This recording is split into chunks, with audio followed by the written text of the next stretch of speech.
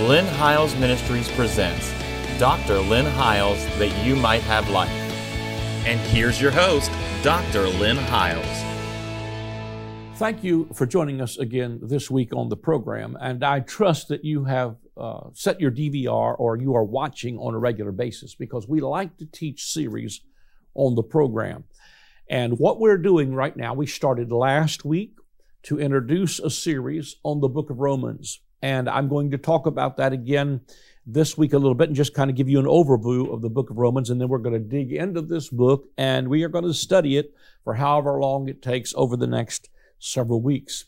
I think the book of Romans is probably one of the most important treatises that Paul wrote, because what it does is it describes the gospel and what not only did Jesus do historically. A lot of people can look back at an Easter story, for instance, and we can delve into what we saw historically on the cross and what you could visibly see.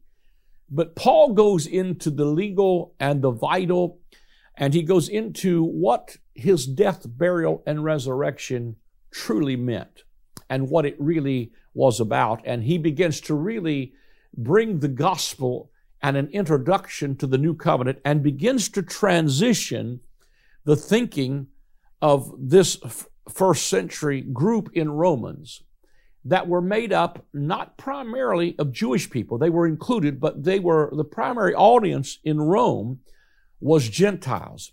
And all of a sudden, this expansion to the mystery, understanding the mystery of God, which is Christ in you, the hope of glory, which, if you look at that in the book of Colossians, was that God would not only be the God of the Jew, but of the Gentiles also.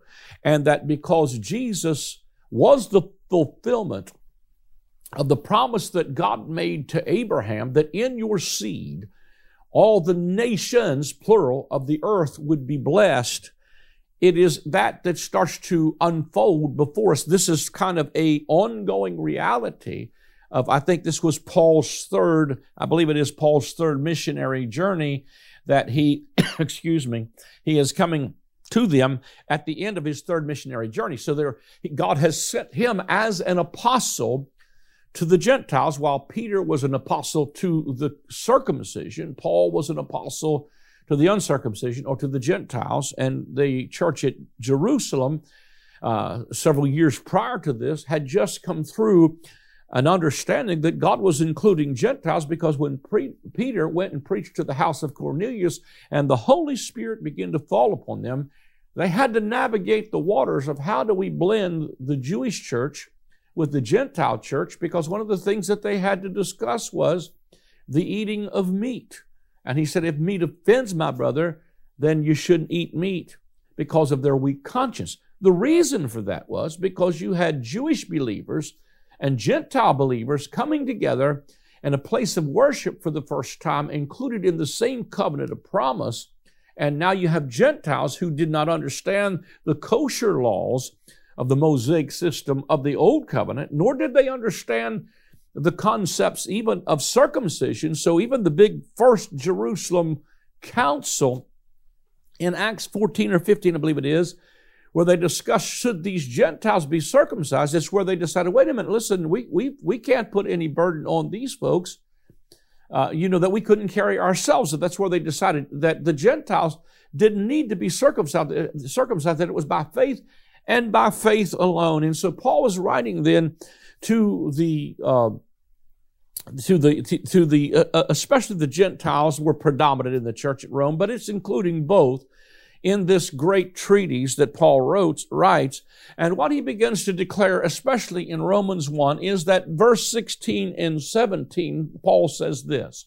He said, "For I am not ashamed of the gospel of Christ, for it is the power of God to salvation." In other words, the gospel is the power of God to salvation, to the Jew first, and also to the Gentile, and to those who would believe and appropriate by faith this incredible gift of righteousness. He goes on to say, because in the gospel is revealed the righteousness of God. So the preaching of the gospel is the preaching of, and you'll see this throughout the entire book of Romans, is a declaration of what his death, his burial, and his resurrection actually accomplished for the believer.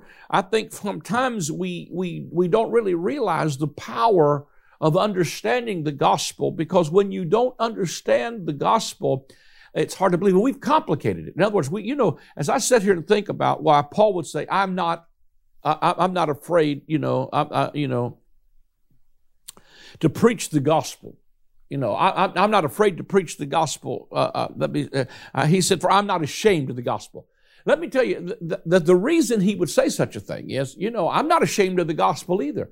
But if you would have set me in a first century context where you have a bunch of Jewish folks who are still fighting and persecuting, and a great deal of the persecution that's coming to Paul and his followers is not necessarily coming from just the Romans. It's coming from the Jewish synagogues and the leaders and the teachers and the Pharisees of the law, who believe that he's leading something that's diametrically opposed to what they're teaching. As a matter of fact, Paul himself was knocked to the ground on the road to Damascus and got a revelation of Jesus while he had letters to go persecute them who are of the way, because he thought they were in opposition to what their Jewish customs were. And in fact, the gospel was about to change everything.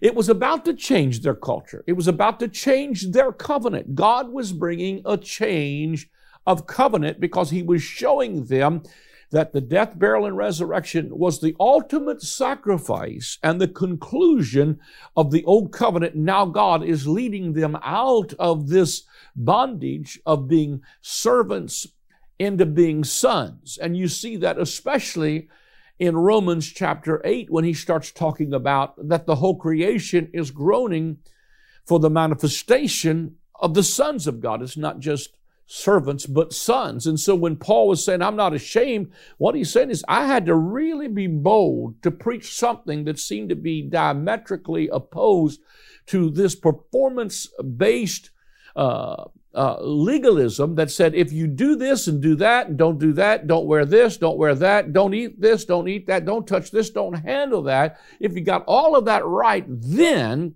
and only then, could you be declared righteous. But what the gospel declares is that through the death of Jesus and his burial and his resurrection, God has declared righteous and right with him everyone, both Jew and Gentile, could receive this free gift of righteousness that God had made them acceptable on the basis of this sacrifice. That's the objective side of the gospel, and that's the power of the message of grace. And what happens is when you hear that message, it should ignite faith in you that says, if that's true, and I believe into righteousness, then I'm going to begin to act like what I believe. If I believe I'm righteous, I'm going to act like I'm righteous. But what it is that simply the gospel is declaring is that you are not working to get this. You've already got it as a free gift, and now you work out of salvation and not for salvation. It becomes works of righteousness and not works for righteousness. Big difference. And so the gospel begins to declare what Jesus did in his redemptive work, and that righteousness of God is revealed from faith to faith, as is written, the just will live by faith. That's Romans 1, verse 16 and 17. And so, that's the righteousness of God is revealed in that. And you will go on and see how that affects the believer. And the secondary part of it is we see the provision through the reconciliatory work of Jesus in Romans 5, and the outworking of that in Romans chapter 6, and then the dilemma of chapter 7 of being disconnected from the law, but yet coming into Romans 8, where there is therefore no condemnation to them that are in Christ Jesus, and he begins to talk about a glorious liberty. And that glorious liberty that was coming not only to the creation, but to them who were also waiting for the adoption. The adoption is also seen in Galatians chapter 3 and 4, that when we were under the law, we were servants, but now we have received the adoption of sons, so that we're placed into this new covenant, because the promise that God made to the seed of Abraham was not to seeds as of many, but to one seed, and thy seed, which is Christ. And if you be Christ, then are you Abraham's seed and heirs according to the promise. And what he begins to tell you is that since you are in Christ, and since you are a part of that seed, and since you have the righteousness that comes by faith, now you don't have to wait for an inheritance. That inheritance is walking in relationship with God as your Father, in this new covenant where there is no condemnation, and where he accepts you in the beloved, and he fills you first of all with supply, and then there's an outworking of what he put within you of that salvation. The old covenant was full of demand without any supply, and so it was full of works, labor, and works. And so the whole first couple chapters, and again, I encourage you that when you sit down to read the book of Romans, and we're going to read it a lot from the Message Bible because it really takes and brings some of the clarity to it. But I really encourage you that when you sit down to read the book of Romans, that you read it in its entirety in one whole setting. I have it actually in audio on my iPhone, and I stream it to my hearing, and I'll read the whole book of Romans in one setting, because if you don't, you kind of miss the point of what's happening. I think the biggest tragedy is when people read Romans 1 and 2 and partly into 3 and stop there, because then they will start to pull out certain sins, and especially what they think are the big sins, and preach against a certain kinds of lifestyle. We'll get into that. We'll talk about what these things are as we get down through here. And I'm not suggesting it's right to live any old lifestyle.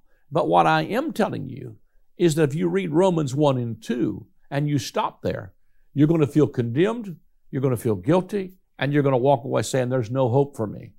Because that's really the purpose of the law, is what Romans 1 and 2 does. And as he comes into chapter 3, he tells them he indicts both Jew and Gentile, insiders, outsiders, idolaters, heathens. He indicts everything and everybody. And he says, those of you that didn't have the law, you're indicted because you violated what you knew to be true in conscience. And the gospel was preached in through all different forms, including through the things that were created so that the world are without excuse. So he brings them in Romans chapter 1 and 2 to the end of themselves and says, you're without excuse. And here's the end of the law. Here's the end of this whole indictment, is that there is none righteous, no, not even one. And so then he tells them, as he goes on down through this, that their hope then is in what Jesus did, that the righteousness apart from the law could be received by faith in those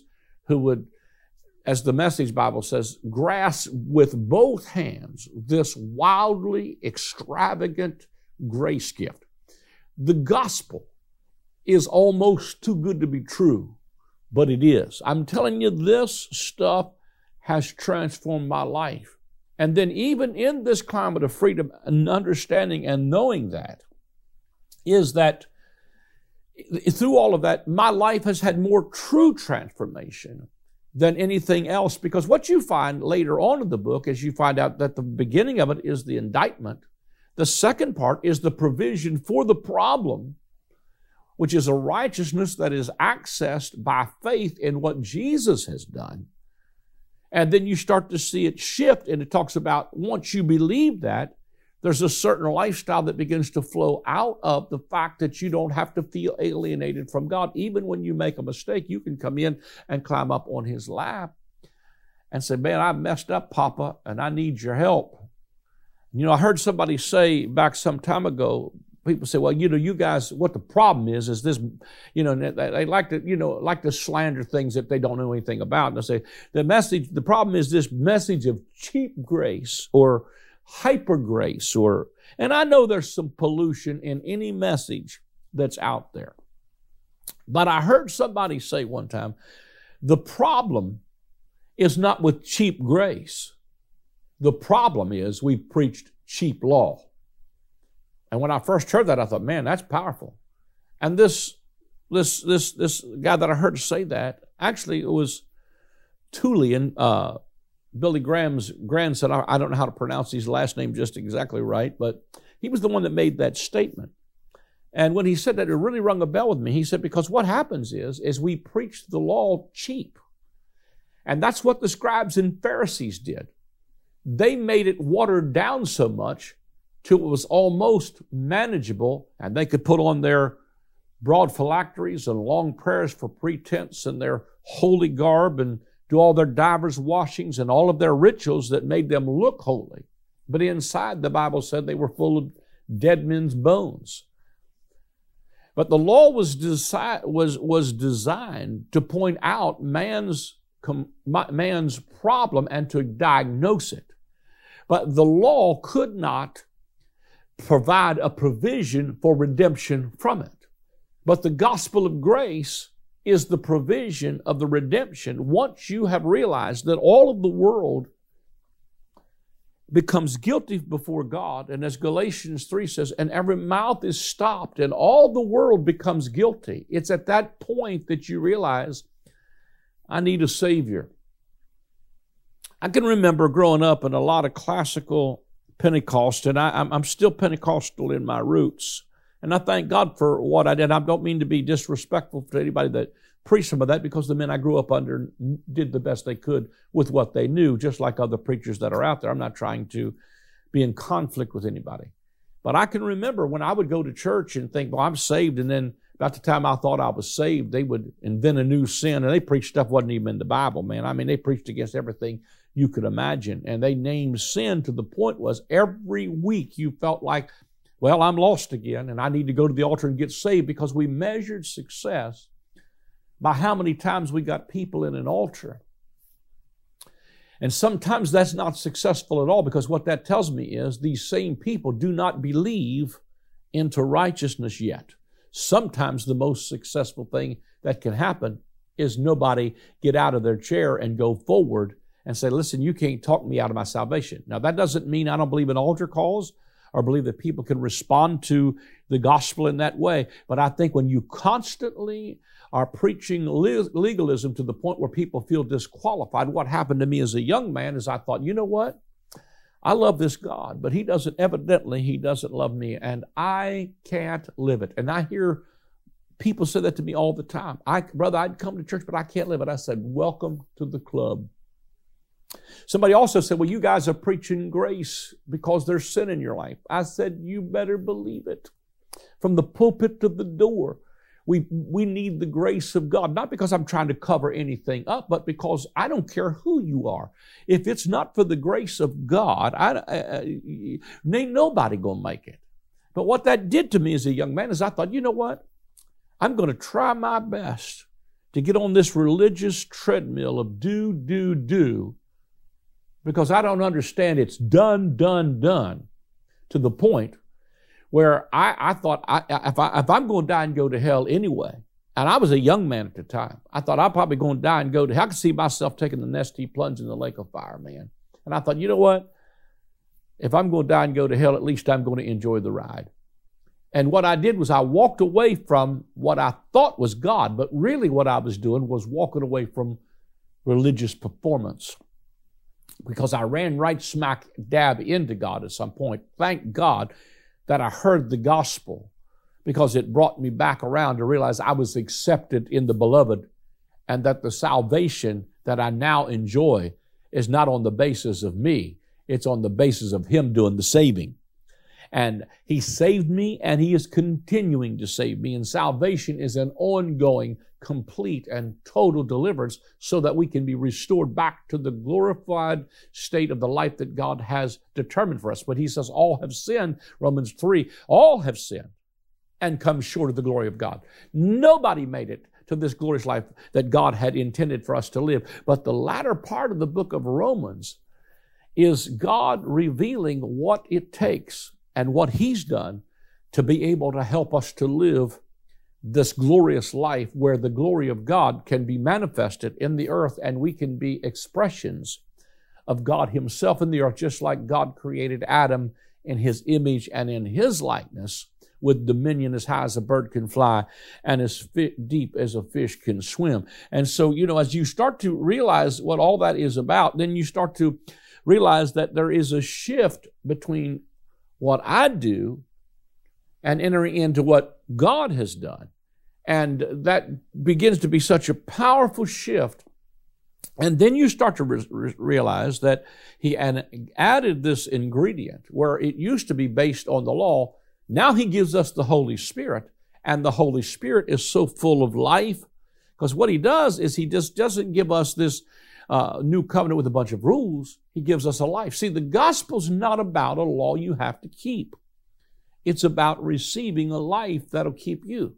So once again, the problem is not cheap grace, it's cheap law. It's when you think you can keep the rules and be qualified on the basis of what you've done. And Jesus Himself, and I want to say this as well, because a lot of times people come back, well, Jesus taught this. What a lot of people don't realize is Matthew, Mark, Luke, and John, Jesus is still made of a woman, made under the law to redeem them that were under the law. So He's still teaching in Matthew 5, 6, and 7. Jesus is teaching the law in some forms better than anybody else, because He not only tells them it's wrong to commit adultery, He says if you look on a woman to lust after her, you've already committed adultery. So He ups the ante. Then He says if the law says don't kill, but I say if you hate your brother, you are a killer. So He moves it from the realm and the dimension of just the act into the thought and intent of the heart.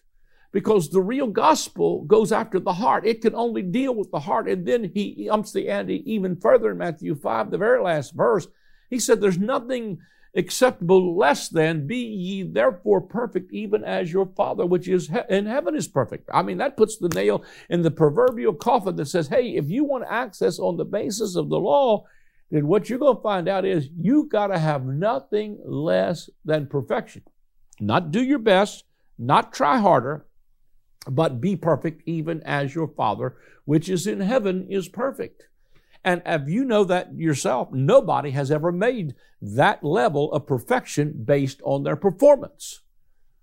But Paul writes later in Romans, but he also writes in Hebrews, and he tells them, he says that Jesus and the sacrifice of Jesus, that the Bible said He has sanctified by the offering of the body of Jesus Christ. He has sanctified us through the offering of the body of Jesus Christ. So the sanctification was through, not on the basis of what I've done, but I'm sanctified on the basis of an offering.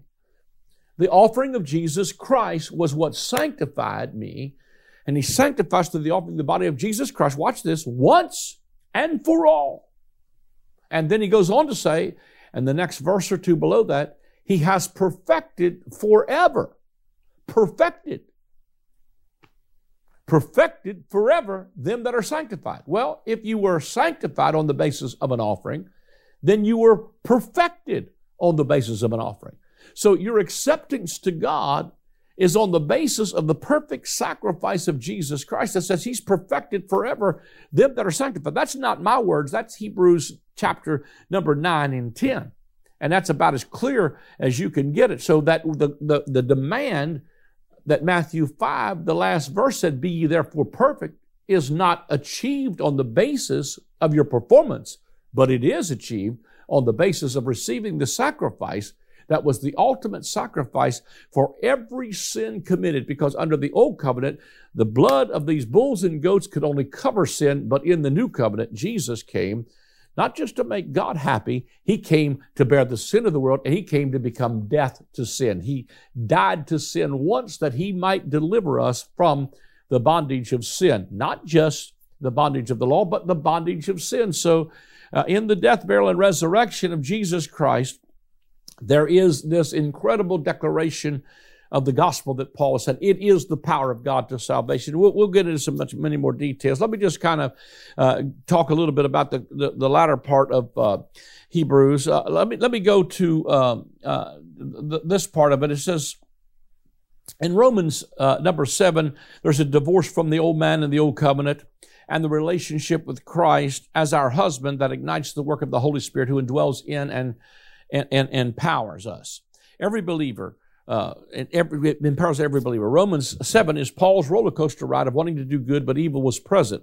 It is not the plight of the Christian journey, though, however. It is what a man is like when he's under the law. But then Paul begins to tell us that since we're married to another, and since we have been redeemed from the curse of the law, that there is therefore now no condemnation to them who are in Christ Jesus, and we are brought into this glorious liberty. Chapters 9 through 11 is the vindication of God's righteousness. It appears that God has rejected his people Israel, but it is Israel who has rejected her Messiah. God's rejection of Israel is only partial. There's a spiritual remnant that has trusted in Christ. Hence that there was a remnant of first fruits that you see in Revelation chapter 7 and chapter 14 that are brought in. This is, I believe, the remnant of Revelation 17, the 144,000 were the first fruits. But when he finishes in Romans 11, he talks about the vine, and the true vine is in this book. I have a whole chapter called The Great I Am, where he's saying, you thought Israel was the vine. Israel's not the vine. Jesus said, I am the vine. I'm the true vine. You're the branches. So in Romans 11, he starts talking about how the natural branches and the wild branches are connected to the same root and to the same vine, and as a result create this new Israel of God that is not a replacement of the old. It is the inclusion of the old brought into the true Israel of God, which is Jesus Christ. Israel is my firstborn, he said in Exodus, and out of Egypt have I called my son. He talked about the nation of Israel. But when Jesus was fleeing from Herod, he goes down into Egypt and he quotes the scripture. He says, so that the scripture might be fulfilled, Israel is my firstborn, and out of Egypt have I called my son. And so Jesus is the true Israel of God. So I don't care if you're Jew, Gentile, you must be born again. And then, of course, 12 through 16 is the application of the righteousness of God. It talks about how we need to stop assuming an outward expression that does not come from within us, but to be transformed and not conformed. Well, we're out of time. We will pick up back in here again. We'll start unpacking this, getting in the scripture next week. If you'd like to support this ministry and sow a seed into the ministry, all you have to do is either scan that code on the screen. It'll take you directly to a link where you can give via credit card or PayPal, or you can use the website, and there's a place where you can give, and that's the easiest way to do it. You can also set up a monthly debit if you'd like to become a monthly partner, or you can give a one-time gift. You can also send a check or money order to the address on the screen, or you can call the number on the screen and someone will take your call. God bless you. Join us next week again. I am excited to announce the release of my latest book titled The Great I Am. In this book, we will explore the 7 times in the Gospel of John that Jesus says, I am. When he uses that phrase, it is always in contrast to something from the Old Covenant. For instance, they thought Moses and the law was the door into the sheepfold, but Jesus said to them, I am the door. They thought that Israel was the true vine, but Jesus said to them, I am the vine, you are the branches. As you read the pages of this book, you will discover that Jesus removed the covenant of death and replaced it with the covenant of life. Get your copy of the book, The Great I Am, today.